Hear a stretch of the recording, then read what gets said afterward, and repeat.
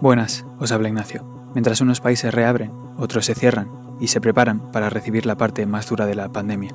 En esos momentos de miedo durante el confinamiento, hay trabajadores que, desafortunadamente, no pueden dejar de desempeñar su labor, al considerarse esencial. Hoy, en el Teléfono Rojo, 12 horas con un grupo de sepultureros en el Cementerio Más Grande de América Latina.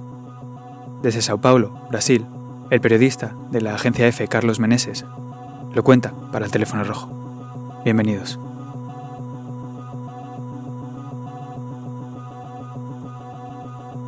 Uno de los equipos sepultureros del cementerio de Vila Formosa en Sao Paulo, que es el mayor de Latinoamérica, el coordinador vive en Cidade de Tiradentes. Está en la periferia de Sao Paulo, que es una de las más pobres de la ciudad y además una de las que más fallecidos está registrando por coronavirus. Y la jornada de los sepultureros comienza a primera hora.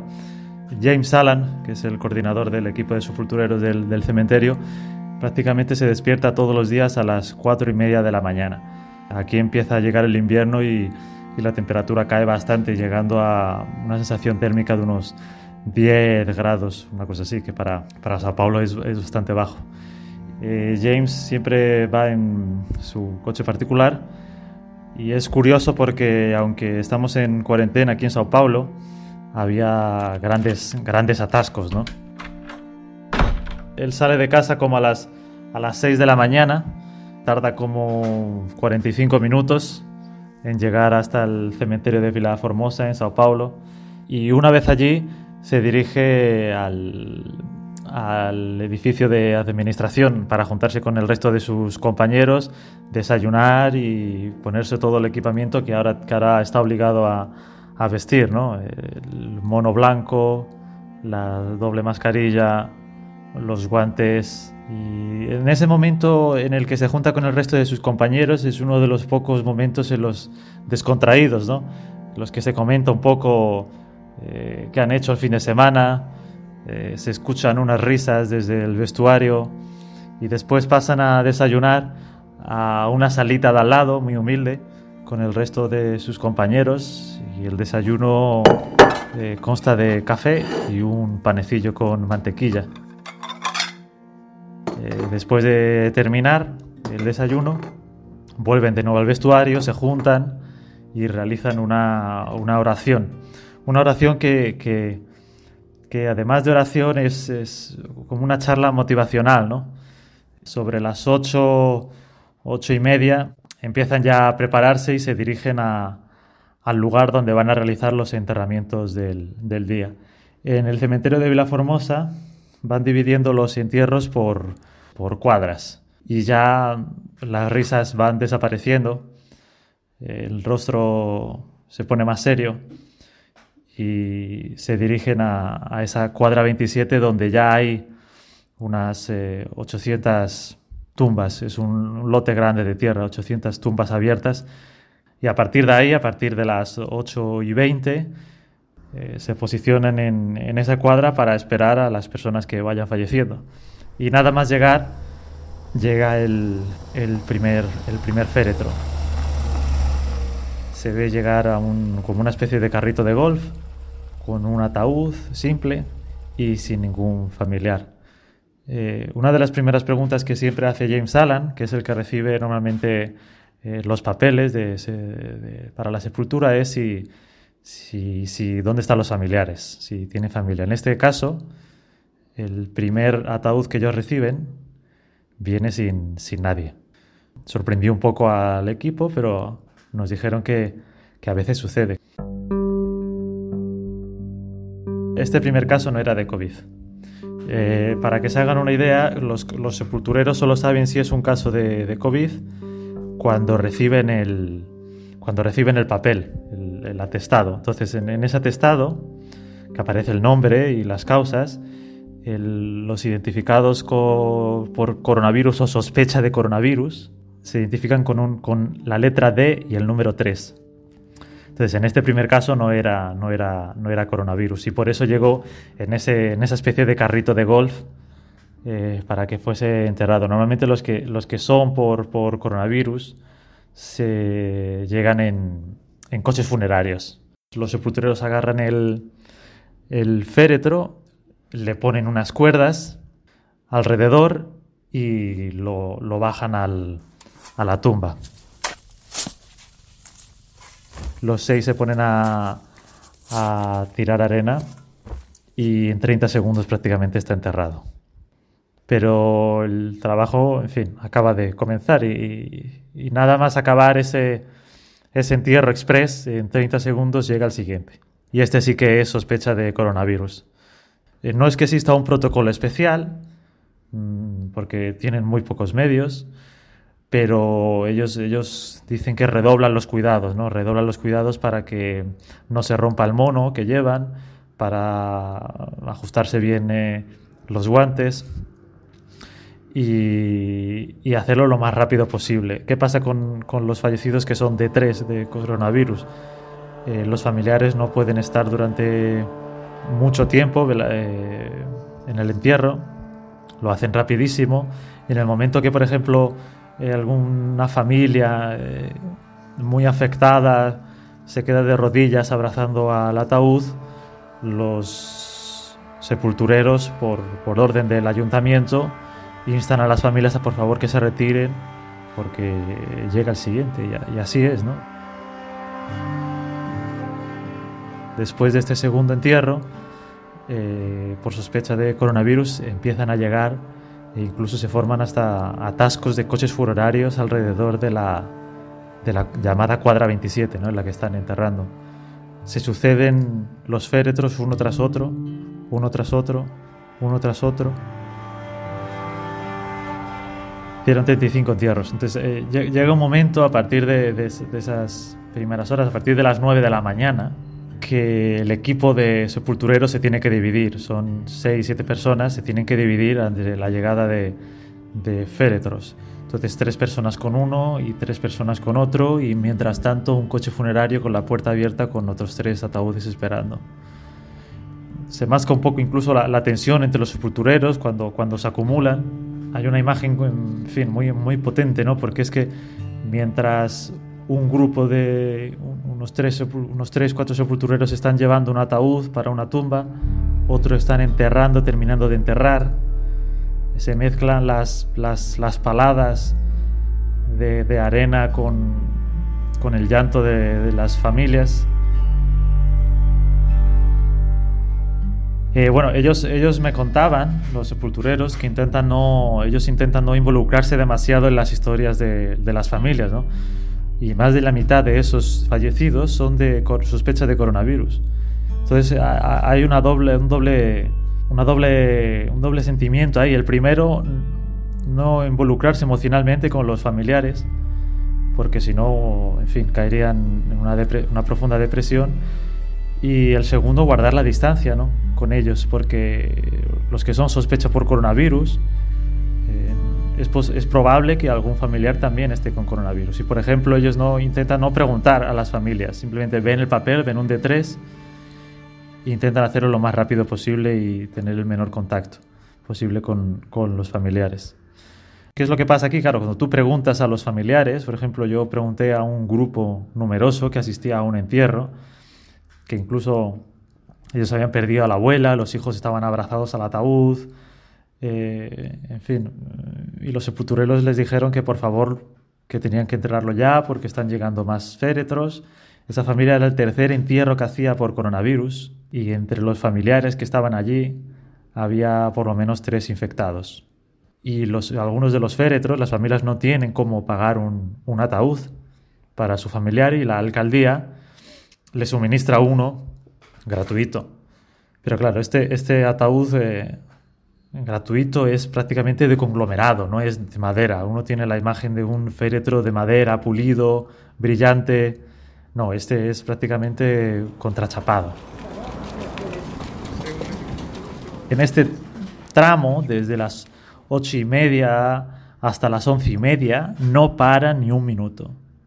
No para ni un minuto ni para conversar, casi ni para tomar agua, casi ni para hablar.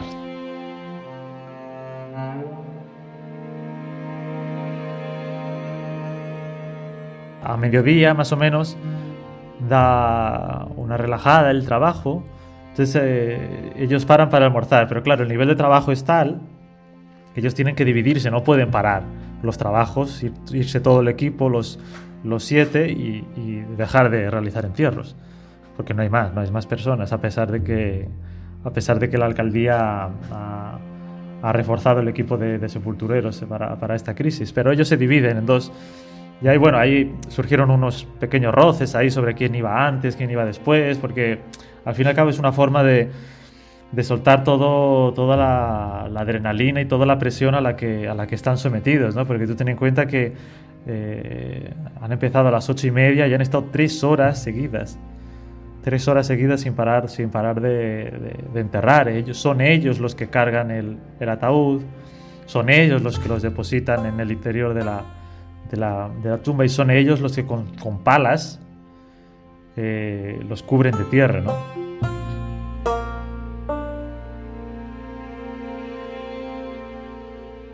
Piden la comida, se dividen en grupos, más o menos 45 minutos para comer, y ahí es otro pequeño momento de distensión, ¿no? Pero sin muchas palabras, no es como sucedió en la mañana, ¿no? Que sí que se escuchaban algunas risas antes de empezar. Aquí yo creo que empieza a pesar un poco más el ritmo del trabajo, esas 3 horas seguidas enterrando.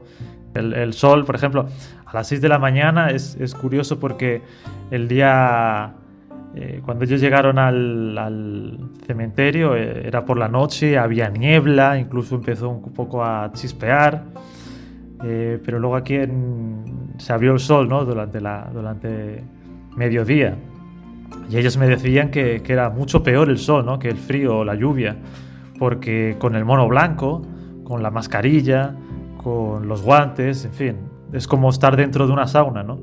Entonces ellos sí que preferían un poco, incluso hasta lluvia. Los perros van allá y se quedan viviendo en el cementerio, son los perros del cementerio. Incluso mientras están trabajando los sepultureros, 2 o 3 siempre están alrededor, merodeando con ellos, y también hay buitres sobrevolando, ¿no? Que hace una escena un poco tétrica. Y tú ves además a lo largo del día cómo uno llega a las 6 de la mañana y están todos los agujeros de las tumbas abiertas, y prácticamente a mediodía ya estaban llenas la mitad, ¿no? Y estaban llenas de coronas de flores. De 3 a 6 de la tarde es ya la segunda parte de su jornada de trabajo, recordando que ellos han empezado a las 7 de la mañana, y aquí un poco la emoción da un poco paso a la tensión, porque algunos grupos de familiares, no sé si porque a lo mejor llevan todo el día esperando el entierro o la emoción por haber perdido a su familiar, pero sí que se viven algunos momentos de tensión. Por ejemplo, nosotros presenciamos una familia cuando llegamos allí después del almuerzo que estaba insultando a un sepulturero, diciéndole de todo, diciéndole imbécil, vete a tomar por culo. Nosotros, llegado un momento, creíamos que iba a ir contra él, que iba a pegarle un puñetazo o algo. Entonces muchos de los sepultureros nos decían que esto, en fin, que es pan nuestro de cada día, nos decían. Entonces ellos ya saben muy bien cómo reaccionar y tampoco entran en ese tipo de disputas. Entonces cuando ellos sufren este tipo de xingamentos que dicen aquí en Brasil, ¿no? Los insultos y demás, este tipo de acoso, por así decirlo, ellos se apartan y dejan que la familia diga de todo, prácticamente.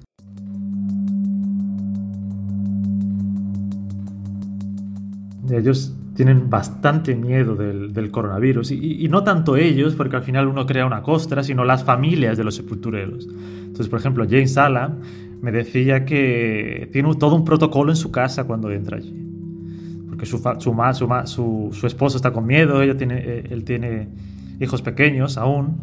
Entonces han habilitado en su casa una especie de zona cero, ¿no? Donde James Allan se quita toda la ropa, y ya ella puede pasar a casa, lavar la ropa, él lleva la ropa para lavar, y ya puede pasar a casa, pero la preocupación por el contagio sí que existe y se comenta entre ellos, ¿no? Incluso, por ejemplo, la alcaldía de Sao Paulo determinó que los sepultureros de más de 60 años se quedarán en casa, y aún así, por ejemplo, a James Allan me decía que uno de sus compañeros en los últimos días había tenido síntomas de coronavirus y estaba en casa de cuarentena.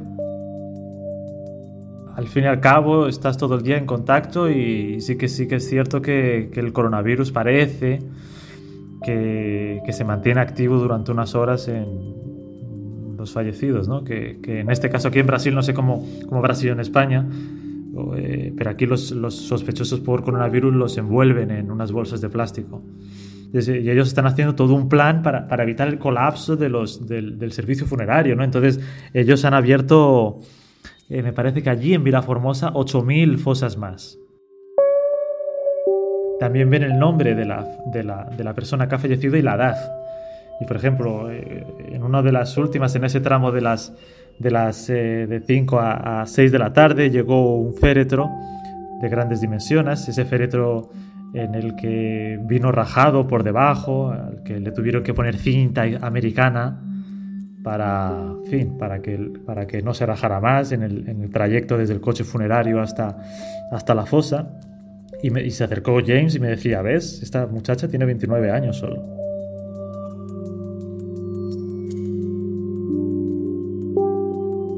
El sol se va, los entierros siguen y ellos se quedan a oscuras. Entonces James Allan me decía, por ejemplo, que en ese caso, que ya les queda como les queda 1 hora y media o así de entierros que van llegando aún. ¿Qué hacen? La solución que hacen es, uno, o llaman al conductor del coche funerario para que les ilumine con los faros del vehículo, con las luces, o mismamente con las luces de los teléfonos, a veces hasta de los propios familiares, ¿no? Y cuando acaba el último entierro, ya es de noche, es noche cerrada. Es noche cerrada.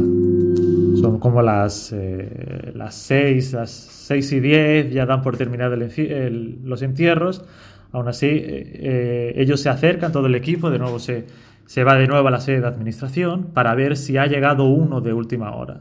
Entonces, en ese caso, si ha llegado uno y el féretro ha llegado ya al cementerio, ellos tendrían que volver otra vez y enterrarlo. En este caso, cuando nosotros fuimos, tuvieron la suerte, entre comillas, de que no había llegado ninguno y dieron por cerrado el día a las 6:10. Entonces, en ese momento, de nuevo, vivimos una atmósfera parecida a la que vivimos al comienzo. Entonces ya ha acabado la jornada, ya vuelven un poco las sonrisas y ahí es el proceso contrario, ¿no? Ahí ellos llegan, después se quitan la máscara, se quitan los monos, se quitan los guantes y los tiran a la basura. Y ahí toman un baño en los vestuarios y vuelven a casa. En el caso de James Allan, por ejemplo, su mujer le vino a recoger y volvió de nuevo para casa.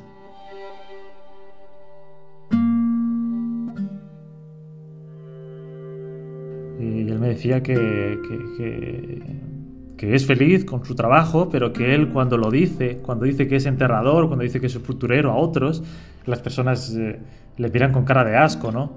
Yo creo que durante esta pandemia, si bien con enfermeros y con médicos sí que ha habido un reconocimiento a su profesión, a la gran labor que han hecho siempre, y ahora más con esta crisis, yo creo que no la ha habido con los enterradores, ¿no?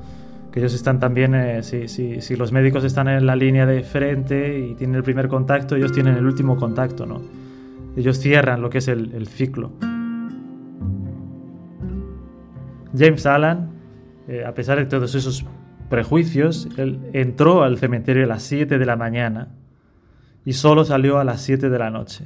Llegaría a las 8 de la noche a su casa y a las 4 de la mañana empieza el siguiente día, ¿no? Entonces es un trabajo completamente extenuante.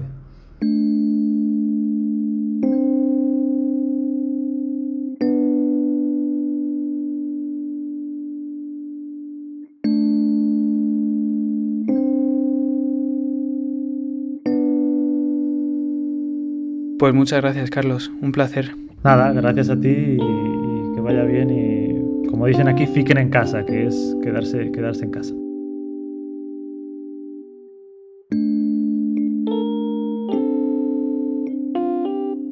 Las muertes por coronavirus en Brasil llegaban a 29.000 este domingo.